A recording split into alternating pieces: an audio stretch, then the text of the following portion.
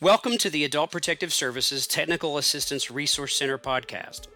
We come to you with the goal of sharing promising practices and innovations from the APS field, and to highlight what is achievable with new ideas and partnerships to help you envision what may be replicated in your program. Let's join our host, Jennifer Spoeri, APS TARC subject matter expert, and guests in conversation. Welcome to the APS TARC podcast. Today we're going to have an interesting discussion with Bill Benson, the President and Executive Director of the International Association for Indigenous Aging. With him is Peggy Jo Archer, the Director of Elder Justice Projects for the International Association for Indigenous Aging, also called IA Squared. Included in IA Squared is the Native American Elder Justice Initiative Resource Center, also called NAEJI. NAEJI is funded by the Administration for Community Living and works to address the lack of culturally appropriate information and community education materials on elder abuse in Indian country. So let's start with Bill. Let's talk about the issue of elder abuse in American Indian, Alaskan Native, and Native Hawaiian communities. This hasn't always been a problem, right?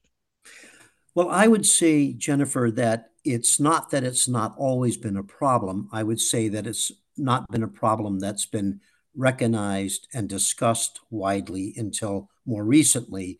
But I think for many people working with tribal communities, working with elders in those tribes, they've been aware that elder abuse does exist in one form or another, but it's been tough to talk about. And it's been only in recent years, I think, as tribes have struggled with how to address a variety of different issues that affect their populations, and particularly the elders within their tribal communities, that there's been more recognition that there's a need to tackle this topic because it's very real and it's very painful as it is anywhere else. And so I would say that it has always been a concern, just not one that's been talked about much.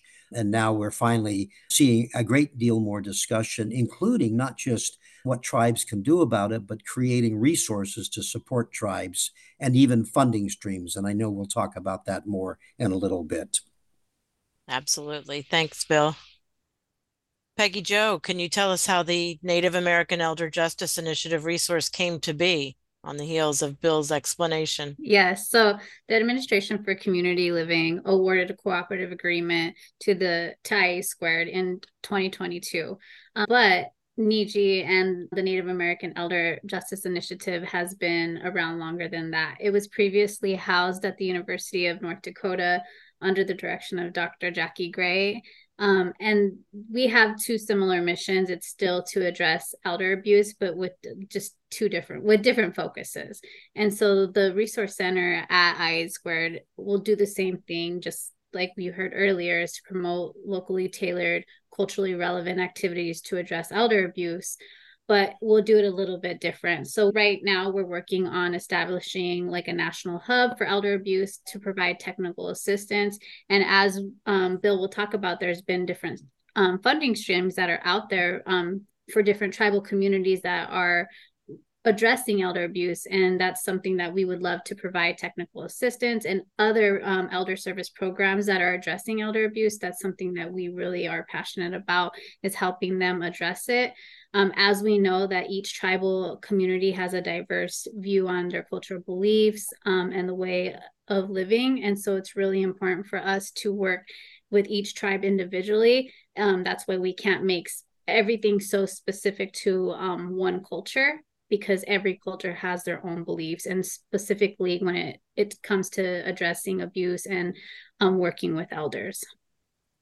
Wow, that's a lot to keep track of. I was going to ask you, what does NAEJI do and how do you do it to disseminate all this information to so many different communities? Yeah, so that's an interesting question. So basically, one of our initiatives is to host listening sessions and to really talk with different tribal communities to ask what elder justice looks like in their communities, what kind of services are available to them, and what are their cultural beliefs. Because in one tribal community, they might really honor an elder code, and they might have an elder abuse code, and other communities don't have elder abuse code. Some of those elder abuse codes are written with a restorative justice mind frame, with not really having like a legal no jail time, or maybe less jail time, and other places have more of a cultural practice attached to the way that they respond to elder abuse. So it's really important to know the community that you're serving. And specifically when you're helping them address elder abuse, you can't go in there and say, well, they should serve 30 days when they don't believe in that at all, because they're going to turn you away because it doesn't match with how they believe somebody should be responsible for abusing elders. Yeah, when you say different codes, you mean the different laws in the different tribal areas? So Yeah. again, that's a lot to keep track of. Yeah. And something that we're seeing is that many tribal reservations, they don't have an elder abuse code. They might have some kind of code that addresses abuse, but it's typically within a domestic violence code, and it's not a standalone elder abuse code. And so it really hinders an elder from getting the right services for them when it happens, because it's written in a maybe an intimate partner type of frame in the domestic violence code. So it's really important that tribal nations have a specific elder abuse code that is designed for elders. Gotcha. So that's part of your community education, I'm sure, too. Yes, that's really one of our initiatives, is to enhance and strengthen elder abuse codes, because in some tribal nations, they do have elder abuse codes, but they were written a long time ago. And so it's really hard to use them now, like with spiritual abuse or financial abuse. As I was saying earlier, some of the elder abuse codes only account for physical abuse or sexual abuse, not the financial aspect. So we have seen the need to revise codes, and that's something that we are really interested in helping do. Well, I dare to say the rest of the APS world in our country is also going through some of that with older codes and statutes. So, Bill, can you speak to our mutual agenda that has now surfaced of supporting the response to elder abuse through APS? I sure can, Jen, and happy to do that. When we think about state-based adult protective services, we have APS systems in all 50 states, as well as the territories and Puerto Rico and the District of Columbia. So we've got roughly 57 or so different APS systems. Imagine with well over 500 federally recognized tribes that each of them are unique and each are different. And so the challenge in collaborating between adult protective services and states and with tribes is that there are so many of them, they're so different, and each has to be treated respectfully for its uniqueness, but more importantly, for its sovereignty. A tribal nation that's federally recognized is a sovereign entity. So that creates, as you can imagine, complexities with respect to jurisdiction, authority, who does what within states for APS to respond to a tribal member who is alleged to be a victim of abuse. So I think the mutual agenda for us has been, one, to make sure that APS services are available to tribal members. Ideally, it would be adult protective services run and administered by the tribe itself. There's very few tribal APS programs today, but we hope that that will grow, and I'll say more about that in a couple of minutes. But we also know that adult protective services that are state-based are important to tribal members in several different ways. One, tribal members might be victimized by abusers who are not tribal members coming from the surrounding communities and states and what have you. So APS needs to be able to help with those circumstances. When a tribal member is the victim of abuse and they don't have their own APS program, they might want and could benefit from support from a neighboring state-based APS program.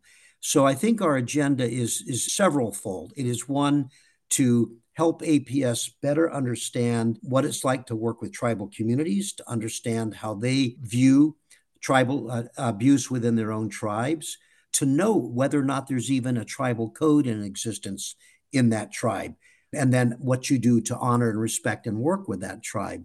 Secondly, we also, and this is a mutual agenda item between NAPSA and our work with the International Association for Indigenous Aging and with ACL, and that is to expand APS services themselves within tribal communities. And fortunately, there's been some good news on that front. Up until recently, tribes have not had any access whatsoever to funds that are used to support adult protective services. The only monies that have been out there, as you know, Jen, better than anybody historically, has been through the Social Services Block Grant, SSBG. Tribes do not have access to SSBG funds, even though they can be used to support adult protective services. A tribe would have to go to the state, to a state government, and try to get them to provide them with SSBG funds. There are some examples where that's happened, but not many. But outside of that, until we recently received some federal funding at the national level for adult protective services under the Elder Justice Act, again, those funds, as important as they are to APS, have not been available to tribal APS until very recently. And that's the last point I want to make here. And that is when Congress provided funding for states for adult protective services in the last appropriations period, FY24, that ended at the end of September of 2023, Congress included a set aside of up to 5% of those funds could be used, should be used, will be used to support tribal adult protective services efforts. It's a very small amount of money. I think in total it's $750,000. But ACL, through the Office of American Indian, Alaska Native, Native Hawaiian Elders, which is operated by Cynthia LeCount, they had a competitive process and have just awarded their first 5 grants to tribal communities to help them develop and support adult protective services. And so we want to continue the collaboration between NAPSA and NAEJI and our organization to be able to enhance and support and really truly support and help to sustain those tribal grantees.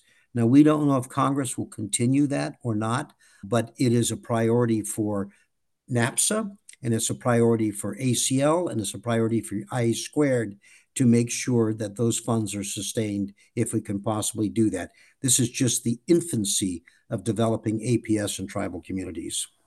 Yeah, that's certainly something to be celebrated. It's just, why did it take so long? But we celebrate it nonetheless. Small steps. Small steps. It's a beginning. At least moving in the right direction. Absolutely. So I know there are many American Indian Alaskan Natives that don't live on tribal lands. So Peggy Jo, how do they fit into your work with NAEJI?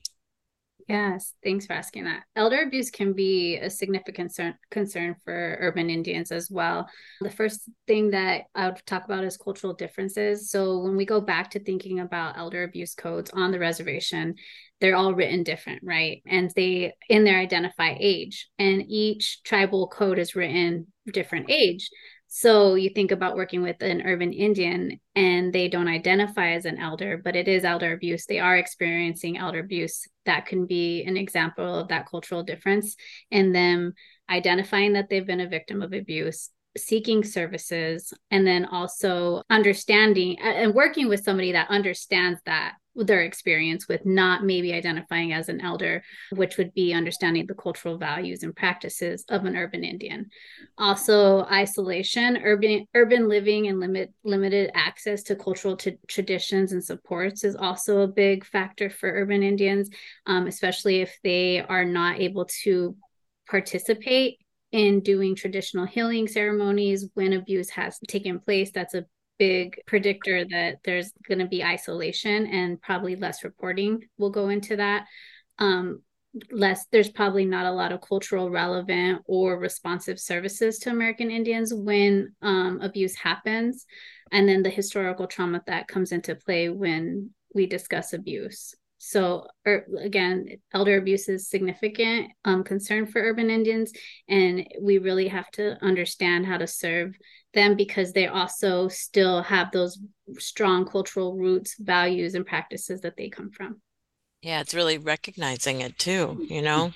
If I could jump in for just a moment on that, the reality, and this is really surprises most people, and it surprised me when I learned it, that as much as 70% or more of the American Indian Alaska Native population no longer lives on tribal land. It is a diaspora. They are out there in our urban and suburban communities.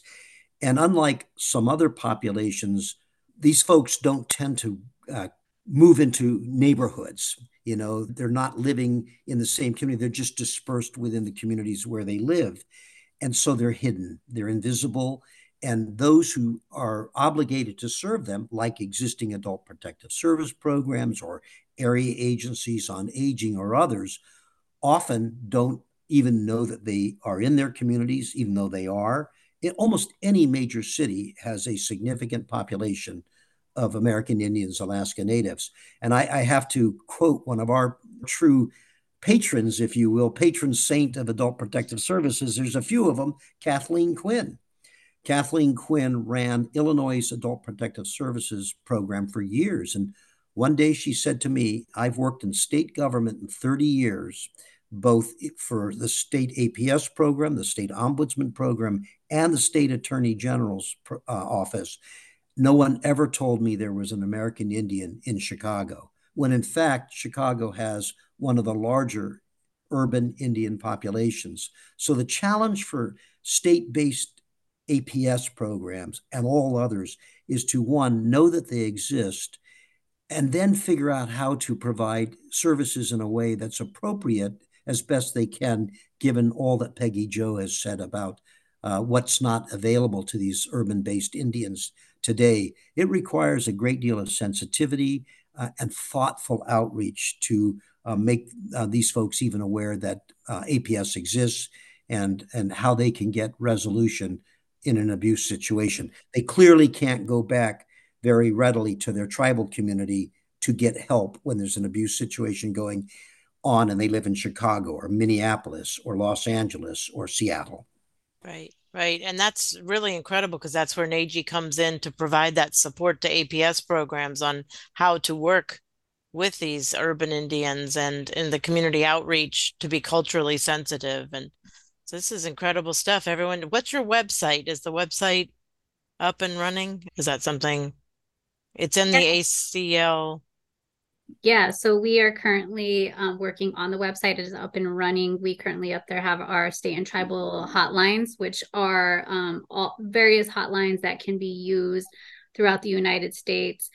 So if anybody is listening to this and goes on there and sees or knows of a really good support organization that should be on there, please send it to us. We would love to add it to that website. But also we have a list of tribal codes on there so that people can see the different tribes that have the codes. And if there's one on there that we don't have, we would love to add that as well. But our website is on the I2 website. And then there's a tab that has the NAEJI. And it's also on the elderjustice.acl.gov website. And you can, all the different resource centers are there as well. So, and our website is www.ia2.org. Yeah. Spelled out, squared. Yeah, IA2 spelled out. Yeah. Okay, great. Well, thank you so much. I have to say how much I appreciate you, Bill and Peggy Jo, for sharing your knowledge with us today, and look for good things to come from IA2 and NAEJI. And thank you to all who listened to this podcast. Have a good rest of your day. Thanks so much for listening. The APS TARC is a project of the Office of Elder Justice and Adult Protective Services at the Administration for Community Living, Administration on Aging, Department of Health and Human Services, and is administered by WRMA Incorporated, a Trimatrix company, in partnership with the National Adult Protective Services Association. Contractors' findings, conclusions, and points of view do not necessarily represent the official policy of the federal government. To give us feedback on this podcast or reach out to us, please visit our website at apstarc.acl.gov.